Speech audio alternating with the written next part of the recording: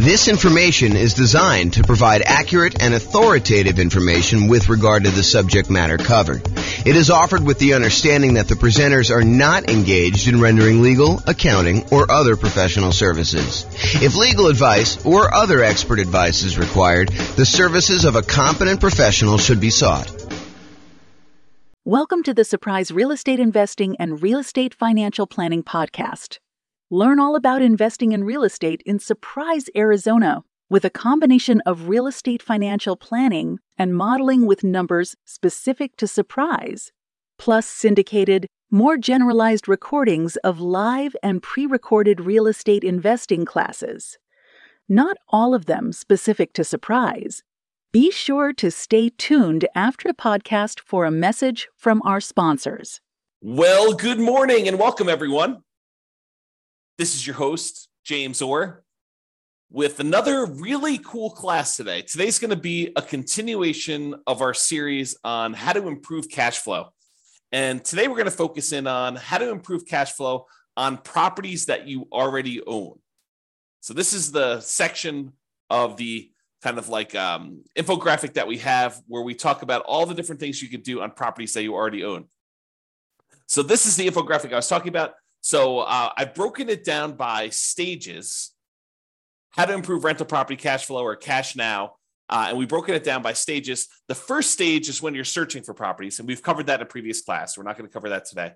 The next stage is when you're financing the rental property. And we've already covered that in a previous class. And that's the largest section of options that you have for improving the number of ways to kind of increase cash flow. The second largest is actually today. But financing is the largest group of that, and we covered that in a previous class, so I'm not doing that. We've also covered how to improve property cash flow when you're thinking about which real estate investing strategy you're going to use, whether you're going to do lease options or house hack or things like that, get roommates, change the term of your strategy or whatever you're doing there. So those are all the strategy ones. The improving the property itself is a class we have that's separate than this. Then we've done the one on how to market a property. We covered that previously. That was the last version of this kind of series that we did, is all the different things you could do while marketing your property for rent. Today, we're covering all the different things about properties that you own. And then the final one that we've yet to do is all the different things you do when you're renting the property itself. And so that's another pretty hefty list, which we're going to cover not today, but another class. So today, though, we're going to talk about all the different strategies when you own a property. And I've kind of broken this stage down into 7 different subgroups. And so the subgroups I have, which I'll go into detail on each one of them, is things where you're talking about refinancing or paying off loans, things related to taxes on the property, although I've broken out depreciation as its own kind of dealio because I think it's that important.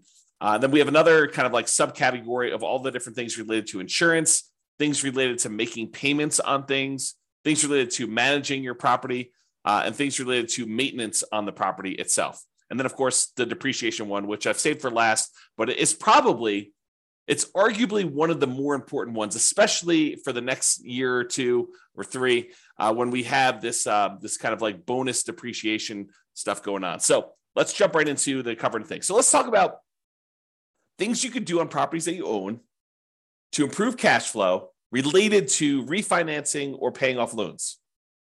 So I have 3 different options on here. The first one is refinancing to extend the term of a loan on a property that you already have.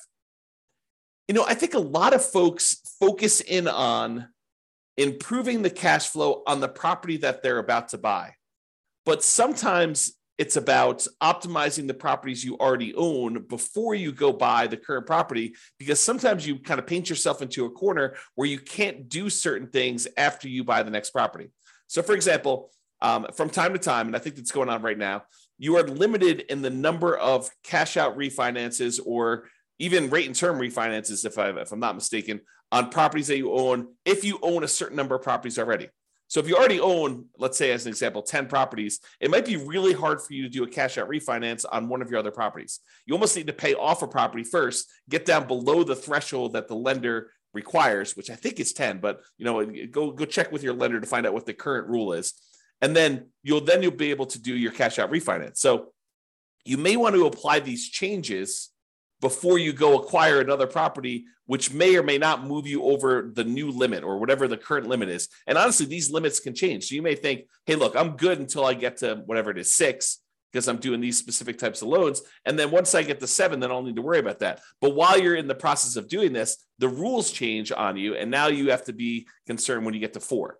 So realize you need to start thinking about this and planning for it in advance. So one of the things you could do in order to kind of improve cash flow, not just on the property you're buying, but your overall rental property cash flow picture, a more holistic view of everything, not just the one property that you're buying, because improving cash flow on your whole portfolio does help you overall, even if you're just optimizing for each one individually. Sometimes it makes sense to look back at stuff you've already done and improve on that before you move forward. Okay, so let's say you have a property and you've owned it for a while, you paid down on the property and the property value has gone up considerably. And you owe a lot less on the property now than you did when you first got the loan. So the payment was much higher because you used to have a higher mortgage balance, you used to have a higher amount that you were borrowing. And so the payment was based on that higher amount over a 30-year period. Now, 15 years into the loan, the amount you owe is much, much less, such that if you go and you just do a rate and term refinance, or extend the term of the loan is another way of saying that. You're not actually going to pull any cash out. You're just saying, look, I owe $100,000 on this $400,000 property. When I initially got the loan, it was $200,000 on a $250,000 property, but now I only owe $100,000. Now I want to go to the lender and say, look, I want to take this $100,000 that I owe, and I want to extend it out to 30 years now, where I only have 15 years left to pay it off, as an example. Now I want to say, let's extend it out to 30 years, which would reduce the amount of your monthly payment considerably, which could improve your cash flow. And that could be the difference between you being financially independent or not. If you think about that, right? If you go and you just do your rate and term refi, it could get you an extra, I don't know, $300 or $400 or $500 a month. If you do this on multiple properties, maybe $1,000, $2,000, $3,000 a month, and that could push you over the edge of being financially independent. So you really want to think about this and how you can optimize it. So you could refi in order to extend the term. You paid down a loan, you only have 12 years left on it, 11 years left on it, 5 years left on it, 22 years left on it. But now you want to go and extend it back out to 30 years, or maybe even longer if you can get access to a longer loan, which I think will be hard for you as a real estate investor, but maybe it's out there at some point in the future. Just think about it. But you go ahead and extend this loan to go ahead and reduce your payment. So is my loan old enough where I would be able to refinance to extend the term? And in the future, sometime, if you're buying properties in a high interest rate environment and now interest rates are lower, you might also be able to get a better interest rate. The challenge we've had coming out of where we were in the past is interest rates have been really low for a long period of time. So that if you go and you try to do this strategy in the future when interest rates are higher than when you got the loan, it may not be as big of an advantage as if you could keep the rates the same, or if you could actually get a lower rate. So when you've acquired properties and your rates are really great, this may not be as great of a strategy. But if you're doing this when rates are high and your rates are now lower, this could be a doubly good strategy to lower the monthly payment. Okay, so that's refi to extend the term. The other one, which we've kind of hinted at, is refi to improve rate. Have rates dropped enough for me to be able to refinance and get a better interest rate? Even if you don't extend the term, even if you keep the term the same, but you go in there and you say, look, I want to go, I've got a 7% interest rate right now. I got this loan when rates were high. Now rates are back down to 5%. It might make sense for you to go look at refining in order to improve your interest rate, to improve cash flow on properties where the rates were high. Okay. And then the other option is sometimes it makes sense to pay off a loan completely. If you have the cash sitting on hand where you've got it invested in something else, maybe you take that money and you pay off the loan. Now realize if you pay off the interest rate if you pay off a loan, the return you're getting on your money is the interest rate of the loan. So if you've got a 3% loan and you pay off that mortgage, the return you're getting on the money that you used to pay off that mortgage is technically 3%. Now, sometimes it feels very differently. Sometimes it feels like, I'm freeing up $2,000 a month on a mortgage payment by only paying off $50,000 of loan that's remaining, because you paid down the loan so much, but your payment was based on 20 years ago when the payment was $2,000 a month. So realize that it could feel very differently, but technically the return you're getting is the interest rate of the mortgage itself, which may or may not be good. I mean, if you're at an 8% rate on your loan, then that may not be such a bad thing. If it's only 2 or 3%, I don't know. That's a little bit lower. You have to decide whether that's important to you. And for those of you that are thinking, hey, I don't have all this extra cash laying around. Well, some people, their strategy is to acquire more properties than they need, sell off some of the properties in order to pay off the other ones. So you may acquire, 1 or 2 properties a year for the next 10 years. And then at the end of the 10-year period, you take 3 or 4 or 5 or 6 of the properties that you acquired, you sell those, pay the capital gains tax, pay the depreciation recapture tax, pay the real estate commissions and the closing costs on it, so that you walk away net with your true net equity after all those expenses, and use those proceeds to then pay off loans on the 4 properties or 5 properties or 6 properties, however many you decided to keep. And that could actually improve cash flow, especially if the ones you're selling are equity rich, but not cash flow strong. If the cash flow, the return on equity from cash flow is actually not great on those, you could take those and you could actually significantly boost the properties that you end up paying off to really improve cash flow on those. So some people, that's their strategy. Their strategy is, look, I'm in a market where it's really hard to make properties cash flow. What I really need in order to be financially independent at the end, if I'm kind of like looking forward to when I'm going to be financially independent, what I really need at the end is I'm going to need some free and clear properties, because these properties financed are not the most amazing at cash flowing. So maybe you're acquiring a whole bunch of properties using kind of like buying properties, maybe below market even, as kind of rocket boosters to get really good returns, especially early on when the return on equity is so great, and then use that money to then pay off other properties at some point in the future. If you read the book Creating Wealth by Robert Allen, one of his chapters is about this strategy. And before you go run out there and buy it, his numbers are really old. It's a very dated book, and the math on them is not the most amazing. So, take it as you will. It's still worth reading, but just realize that, if you're thinking, oh, James recommended this, I'm going to go read it because, obviously the math's going to be really good and super clear, and the numbers are going to be, appropriate for today. They're not. Unless he's got a new version out that, to be fair, the version I'm reading is probably a 1990s version or something like that. It's on my shelf somewhere. Trying to see if I can see it. Yeah, it's down there in the corner if you can see it. But it's an older version that I have. So maybe he updated it. I don't know. If he has, definitely let me know. Okay. All right. So we talked about 3 options. Refi to extend the term, refi to improve the rate, and then pay off the loan completely might be an option where you can improve cash flow overall in your portfolio before you go buy something else. And the other reason to pay off a loan is sometimes some lenders may penalize you for having a certain number of loans. They may say, look, your interest rate is 1/4 point better or 1/8 of a point better for your first 4 loans. Once you get above 5, then we start hitting you with a small penalty on your interest rate. So if you pay off one of the loans, you may be able to get a better interest rate on the one you're getting to. Just kind of realize that may be a possibility. If it's not there now, it has been in the past, and it may come back. Okay. Let's talk about taxes. Kind of have 3 different options here about taxes. So number 1 is, can I correct incorrect information with the county assessor about the condition or characteristics of my property? If they're listing your property as in like super premium condition and it's a 5-bedroom, and you know that it's actually a 4-bedroom and the condition's more average than it is super premium, you could go to the tax assessor and say, look, my property is not what you're saying it is in the assessor. And because of that, you're using different comps, which means that you're saying that the property is worth more when it's really not. So my taxes should actually go down because it's only a 4-bedroom and it's only of average condition. It's not of this super premium condition. And some tax assessors may send someone out to inspect the property. Some may take your word on it. Some may say, yeah, that makes sense to me. Here's the permit that we pulled when we showed that it was only a 4-bedroom. Whatever it is that they need to do, but you may be able to get your taxes reduced, which by reducing your expenses on the property, that does improve cash flow, right? Income, all the income on the property minus all the expenses. So if we can improve taxes, we can improve our cash flow. If you have property taxes that go up, around here, we redo our taxes every 2 years. Your market may be different. Go find out from your local county tax assessor what the schedule is for redoing property tax assessment. Some redo assessments every time you sell a property. Some do it only every certain period of time. But if you go and you find out that they've raised your taxes and the taxes seem significantly higher than what you thought they should be, you can go and contest them in many markets and say, look, you're using the wrong comps. If you use the comps that I'm pulling here, my taxes are actually much lower than what you say they are. And they may or may not agree that, the automated system valued this incorrectly. We'll go ahead and make a change and you might save some money on taxes. Or they might say, no, the comps that we use are valid and our methodology is actually correct here and the taxes stay the same.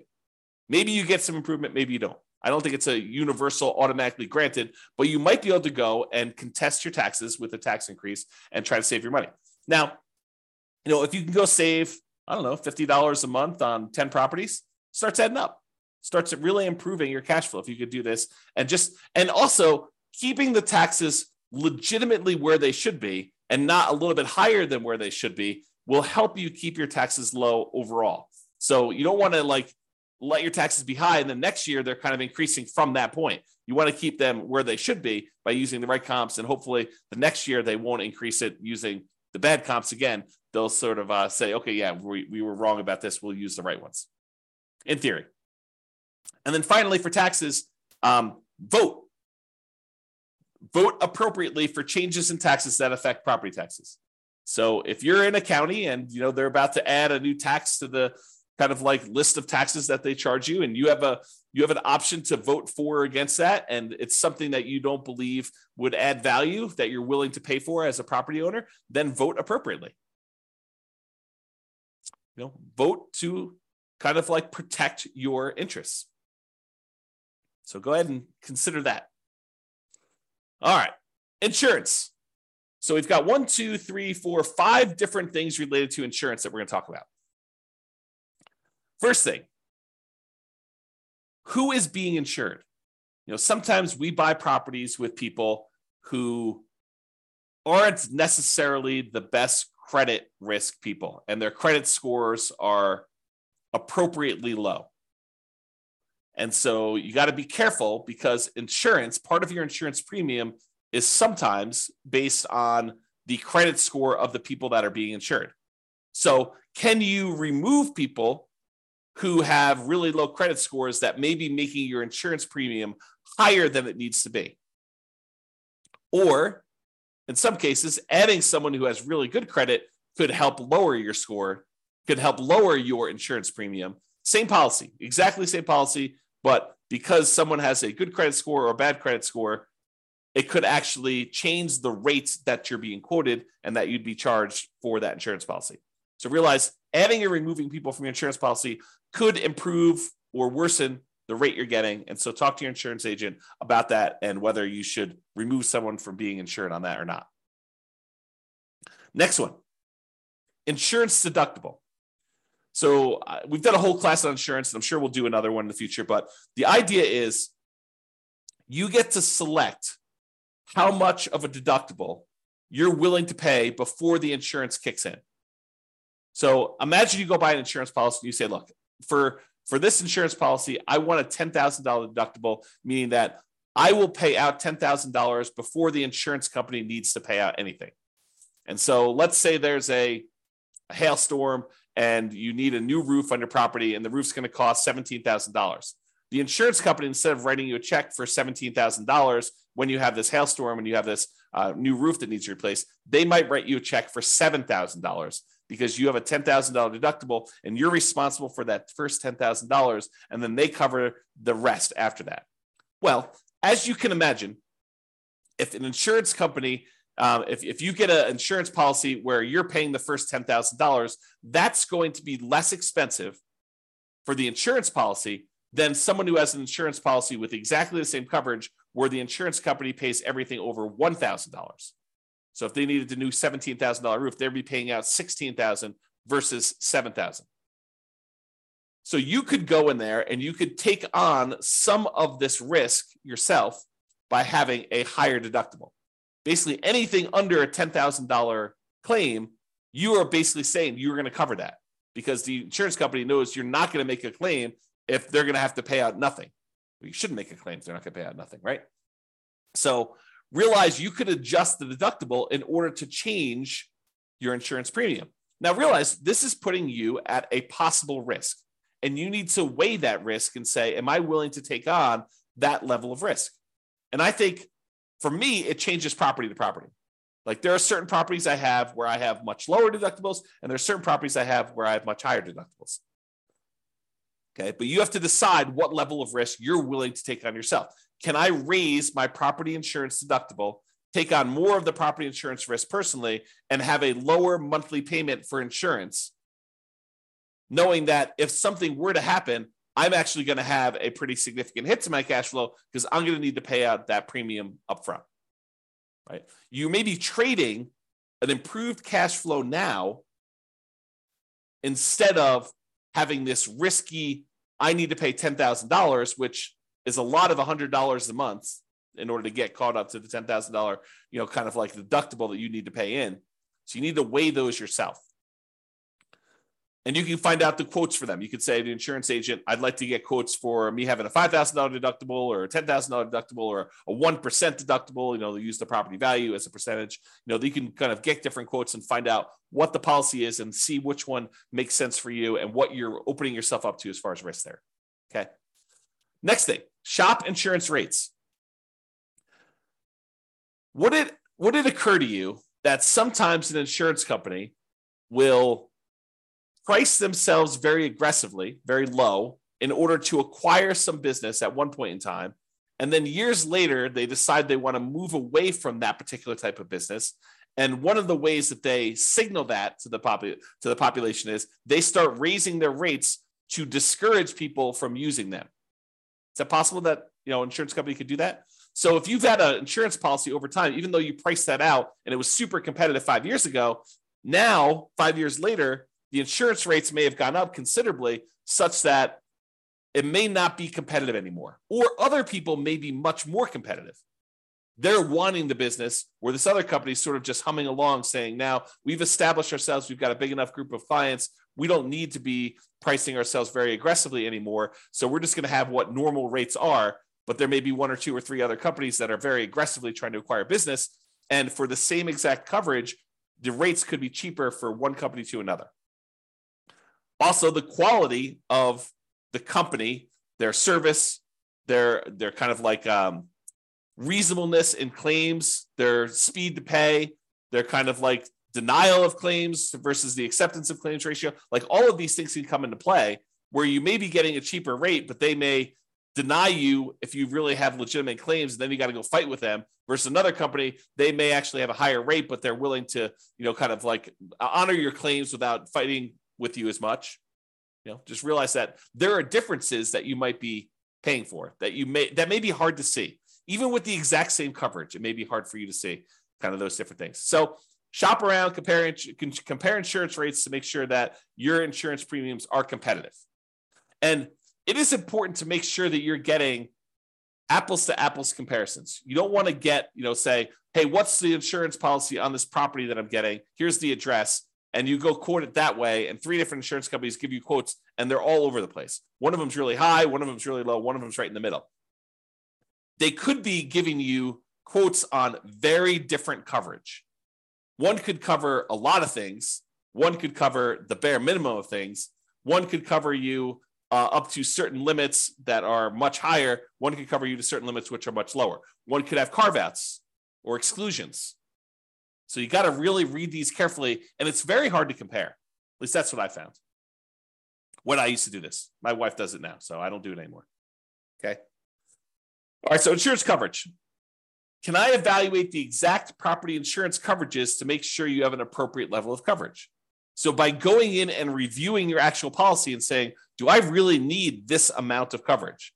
Or do I really wanted to have this particular coverage on this particular property. How come I don't have it? Maybe I should get a quote and increase my insurance voluntarily because it makes sense for you to have that coverage. So evaluating what property insurance coverages you have and make sure that it's an appropriate level for you. Now, what does that appropriate level means? It's really up to you to decide how much of the insurance risk you want to take on yourself versus how much you want the insurance company to have. And then finally, insurance, but a totally different type of insurance. Before, we've been talking about property insurance, the landlord policy, mostly on properties that you own. Although if you're living in the property, it's owner-occupant policy, and then you want to tell them that you have roommates so you can make sure you get the right coverage there. But we've been talking about property owner coverage, property and casualty type of insurance. Now we're going to switch everything and talk about private mortgage insurance. Still insurance, but this is insurance that you buy when you put less than 20% down to protect the lender in case you default. And some of these private mortgage insurances, not FHA. FHA lasts forever unless you've got, there are some exceptions when FHA does not last forever. So you should probably still check with your lender. But most FHA policies are not going to have PMI that goes away. PMI lasts for the lifetime of the loan. But a lot of other insurance, a lot of other loans, conventional financing specifically, they will allow you to get rid of PMI once your loan to value drops below either 80% or 78%, depending on who you talk to and which lender you're talking about. So if you get below 80% loan to value, a lot of times you can call up the lender and say, I'd like to request that my private mortgage insurance be dropped because you have 20% of equity at this point, 20% cushion of equity to protect you. Sometimes they'll make you pay for an appraisal. Sometimes they'll do a kind of like desktop market analysis to see if they believe that's true. Sometimes they might ask for a broker's opinion of price. But they will oftentimes check to make sure that's true, unless they're using the original loan value, the original property value when you purchased it, and you paid down the loan now below 20% equity, 80% loan to value. Then a lot of times they will automatically just exclude it from there without having to do an appraisal. But if you had a $250 a month PMI payment, which I don't think is out of the ordinary, especially for nomads, and now you can have that removed, that will boost cash flow by $250 a month, which can be significant. You do that on 3 or 4 properties over, kind of a 5 or 10 year period. I don't know, that could be pretty significant improvement to cash flow. All right, let's talk about making payments. And I don't think this really applies to mortgages specifically, although you'll find out from your lender, maybe they will do something with this, but sometimes you can get a discount for auto pay. I've seen occasionally like a utilities company where they say, look, if you're on auto pay, we waive the $3 a month manual billing charge where they send you a bill. If we don't have to send you that, if we do it via email, then we will waive the $3 a month kind of like billing charge, and you can have a little bit less. This is not going to be a $100 a month type of savings, but if you have enough of them, it could add up a little bit. So can you sign up for auto pay on utilities or things like that to avoid a per bill fee charged by the utility providers or whoever the person doing the billing is? And then secondly, sometimes you can get a discount for early payments. For example, some HOAs will say, look, it's $600 a year if you pay quarterly, or if you paid all up front in advance, we do $550. And so you could save a little bit of money by getting a discount for paying things like HOA, or maybe your insurance will allow you to get a small discount if you pay all up front for the year in advance versus paying monthly. So realize that may be a possibility as well. All right, let's talk about property management. I'm going to give you 2 conflicting ideas right now because sometimes one's better and sometimes the other's better. So for example, you could self-manage the property, save the fee that you were paying for a professional property manager. You just have to keep up with the latest laws and the best practices and compliance issues and do the property management yourself. And some people on the recording listening to this, we're going to say, yeah, of course. I mean, that's easy. I'll just go ahead and do this. Why would someone pay a professional property manager when it's so easy to manage your properties? You just, you make a couple phone calls. When you have to turn the property over, it's not that bad. But then most of the time, these things are on autopilot, and I have very little things I need to do with the properties. They're almost like self-managing. Some people will say that. And then some people say, I never want to talk to a tenant. I'm an introvert. I have zero desire to keep up with all of these latest laws. I mean, who can keep track of all this stuff? Fair housing. I mean, that seems like it changes every other day. And, what are the best practices for managing my property? Starting, 15 days ahead of time, wait for the property to be vacant before I market it, starting 60 days ahead of time, what should I be doing for this? And, how do you keep up with all the changes for the leasing laws? And, how do you do all this stuff? And, can I commingle funds? And do I need to have a separate trust account and all that other stuff? I'm just going to go hire a professional property manager. They'll do it. I'm going to find a person who's really, really good, and they'll be able to go and do that. And I'm too embarrassed to go ahead and raise rents every year. A professional property manager will be able to do that for me. And so overall, I think the property management fee is going to be covered by the fact that they're probably going to increase rents when I wouldn't otherwise do it. And I think both of those are probably valid arguments. There's people that are like self-manage, Why pay a property manager for something that's so easy to do that I could do it myself and I will be able to improve my cash flow by doing self-management? And other people are like, I'm going to have a tenant in there and I'm not going to raise rents over a decade or 15 years. And so I'm going to be way below market rent. It's better for me to pay a property manager who's going to keep up with the latest rents, make sure I stay out of trouble, kind of buffer me from having some, kind of law and compliance risk of making a mistake with fair housing, or, I'm doing something wrong, or I'm commingling funds, or I don't have a trust account, or all these other things that I could make sound very, very complicated. But the people that are managing it themselves, they're like, yeah, it's a non-issue. So you have to decide which one of these makes sense to you. And I think that both of them could be right for different people. If you're wondering what I do, for many, many years, I self-managed. For many years, I self-managed with the help of a property manager. So I had a property manager doing some things. And then I've completely switched over now where I don't manage any of my properties myself. It's all professionally property managed. So that's what James does, in case you're wondering. Speaking of property managers, you do need to manage the manager. That's another tip on here. So can I review my property management statements carefully for mistakes? Property managers are human. They make mistakes. Sometimes a lot, depending on who it is and their policies and kind of like their team and who's doing stuff and how much turnover they have and a whole bunch of other factors that go into that. But sometimes property managers make a lot of mistakes. And so you sometimes need to stay on top of them. Well, you always need to stay on top of your property manager, but sometimes you need to do it more so than others. And that could actually save you. I mean, if you have a wrong bill and they accidentally charge you $1,000 for something that you didn't need to pay, or it was really a $4,000 bill instead of a $5,000 bill, and you don't catch that, that's almost $100 a month. That's pretty significant for cash flow. So take that into account. And then related to that, insist on best practices. Can I insist that my property manager utilize the best practices? Marketing early, way before the property is vacant. Raising rents with each lease renewal. Not just saying, hey, we got $2,000 a month last time, we'll get $2,000 a month this time. Making sure that they do rent comps and push the price if they're starting early.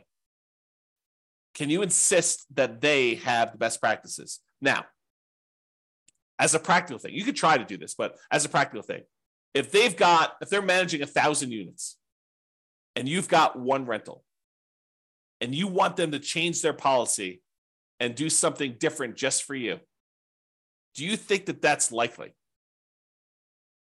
I will tell you from experience, it probably isn't likely unless it's something that is very reasonable and very easy to do.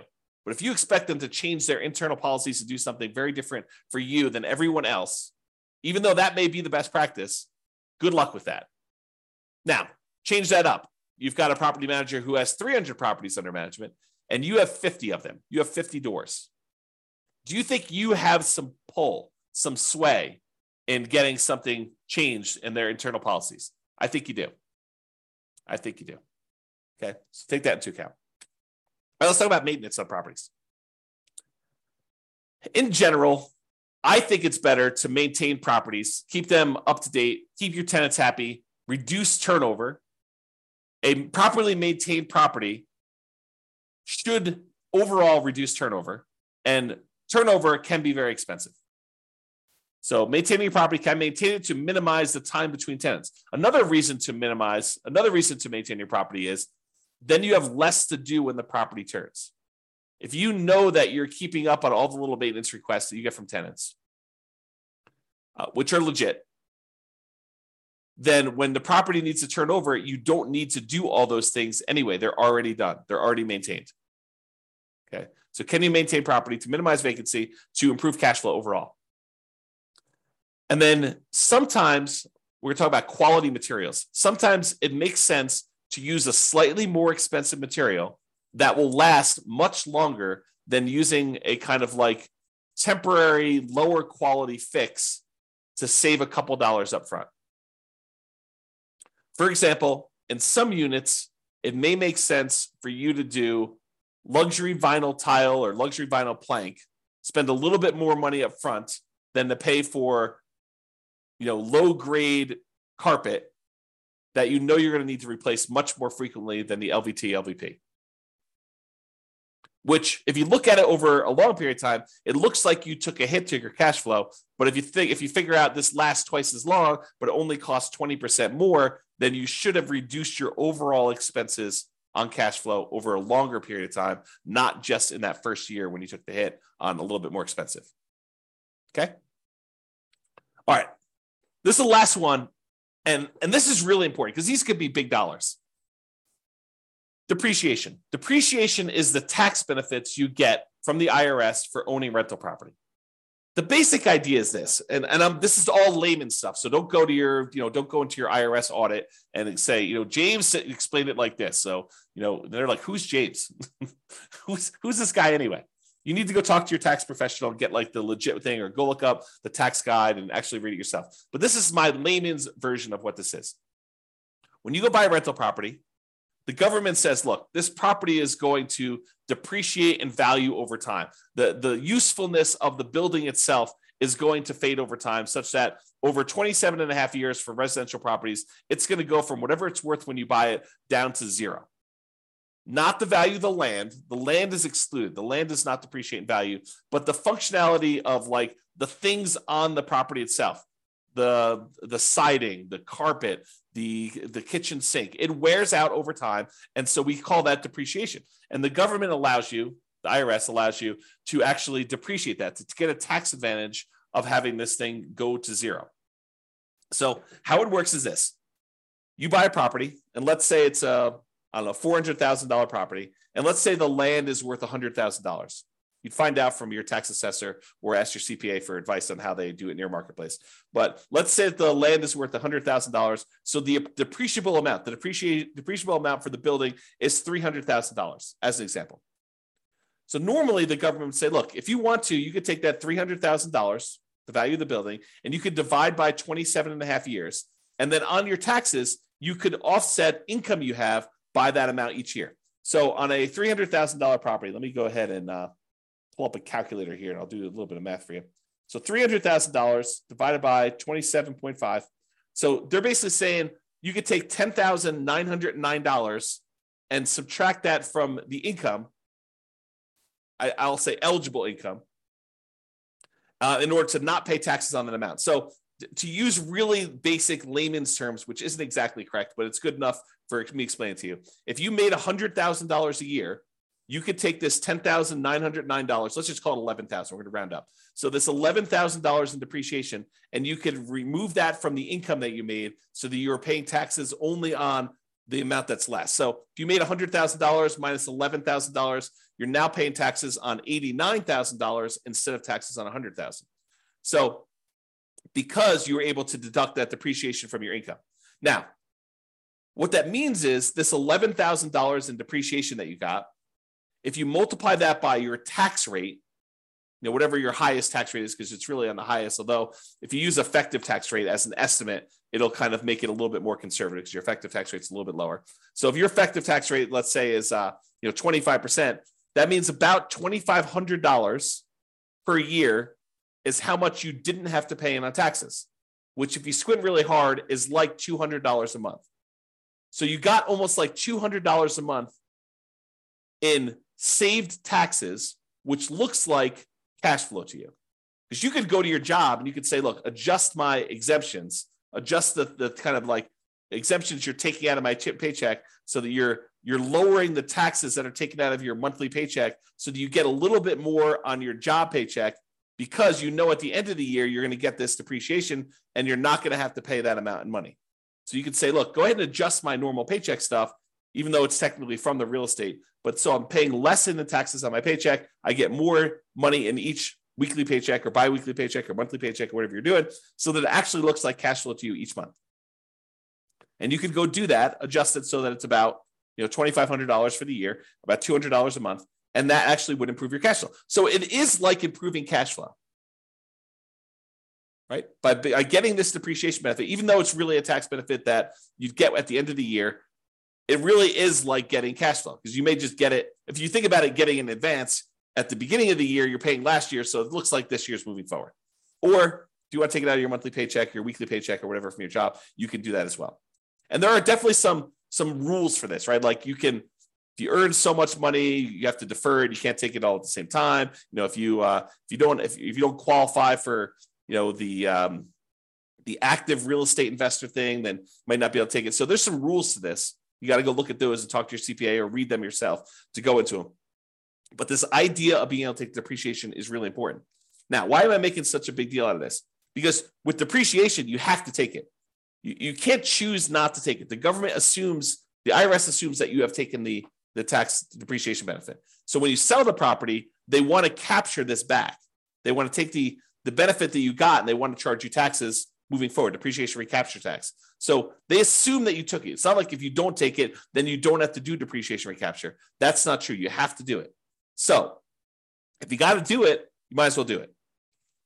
So why am I making a big deal of this if you have to do it anyway? Well, there is an optional thing you can do. You could go to an engineering firm and have them go through your property and determine what the depreciation schedule is for each individual component instead of the depreciation schedule for the entire building. The really simple way to do it is you take the entire building, not the land, but you take the purchase price, you subtract out the value of the land, you get the value of the building, and you divide by 27 and a half years, and that is a simple way to calculate it. However, you could hire an engineering company to go into the property and say, oh, flooring, that's a 5-year depreciation schedule. So instead of taking this $3,000 building and depreciating everything over 27 and a half years, they break out each individual component into its real depreciation schedule. So flooring may be 5 years. So now they take all the value of all your flooring in your house and they say that whole value now, instead of taking that over 27 and a half years, we are going to take that over 5 years. And so that actually can make the amount of depreciation you get much earlier. You don't have to wait 27 and a half years to get the value of the flooring. You can take that over 5 years, which can significantly improve the cash flow from depreciation, that cash flow you're getting on the property early on. In theory, when you probably need it most. Now, if you're buying a property and your cash flow is not great because prices are high, interest rates are high, and rents are lagging, it tends to be not great early on. And then as rents sort of creep up over time, it gets better and better because most of the time your payment is fixed, right? Your mortgage payment becomes fixed. And so even though taxes and insurance are going up a little bit, rents are going up faster than those. And so cash flow tends to improve on rental properties over time. So usually your cash flow is worse early on. So getting this cash flow from depreciation benefit earlier is better for you. And apparently you could take some bonus depreciation, which I'm not a tax expert. Go talk to your tax expert about it. But you could take this bonus depreciation early for the next couple of years. So right now, your bonus depreciation percentage is 80%. That's in 2023. I'm recording this March 30th of 2023. And this year, according to tax code, you could take an 80% bonus depreciation. Next year, it's 60%. So 2024, it's 60%. 2025, it's 40%. 2026, it's 20%. And in 2027, there's no bonus depreciation. Now, it's possible the politicians will change tax code again, and they will bring back bonus depreciation sometime after 2027, or maybe even before, for all we know, right? This bonus depreciation idea has come in and come out of the tax code more than once. It's my understanding. So it's possible that it'll come back in the future, but right now, in this year, you get 80% bonus depreciation. So if you were going to go buy this $400,000 property that has $300,000 in depreciable amount, an estimate of what this bonus depreciation might be is somewhere between $30,000 and $45,000. Of course, you have to go and look at the actual property and have the engineering report done, and they'll actually do the numbers. But it's somewhere in the range of $30,000 to $45,000 in bonus depreciation, which before it was around $11,000 for the normal one. So the bonus depreciation just in that first year is like 3 times the normal. And if you're at a 25% tax bracket, that could be somewhere in the neighborhood of $7,500 in tax savings, which looks like cash flow to you.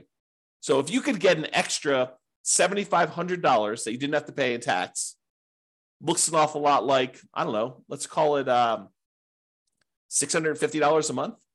If you could offset $650 a month or add $650 a month in extra cash flow from depreciation to your property from this bonus depreciation year one, would that help you offset some negative cash flow? Or would that help offset some really low positive cash flow with pretty significant positive cash flow? I think yes. And that's on the low end, right? That's like the low end of the bonus depreciation. If you wait to do this till next year, where you buy a property next year, you only get 60%. So that's about $24,000 to $36,000. You take 25% of that, and it's like $500 a month. So it doesn't go away, but it becomes less effective if you're not buying properties this year.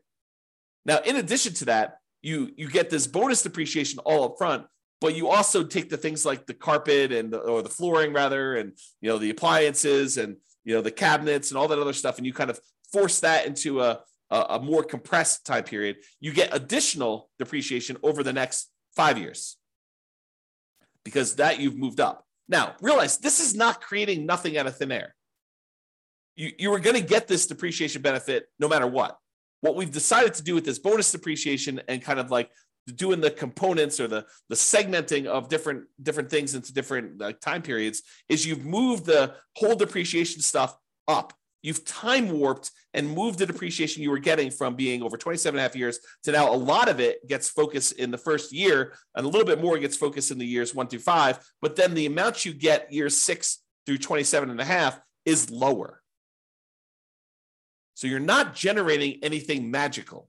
This is not like, poof, we've generated something that's out of thin air. We've just taken some of it and we've moved it all forward when in theory, you probably need it more with negative cash flow on properties.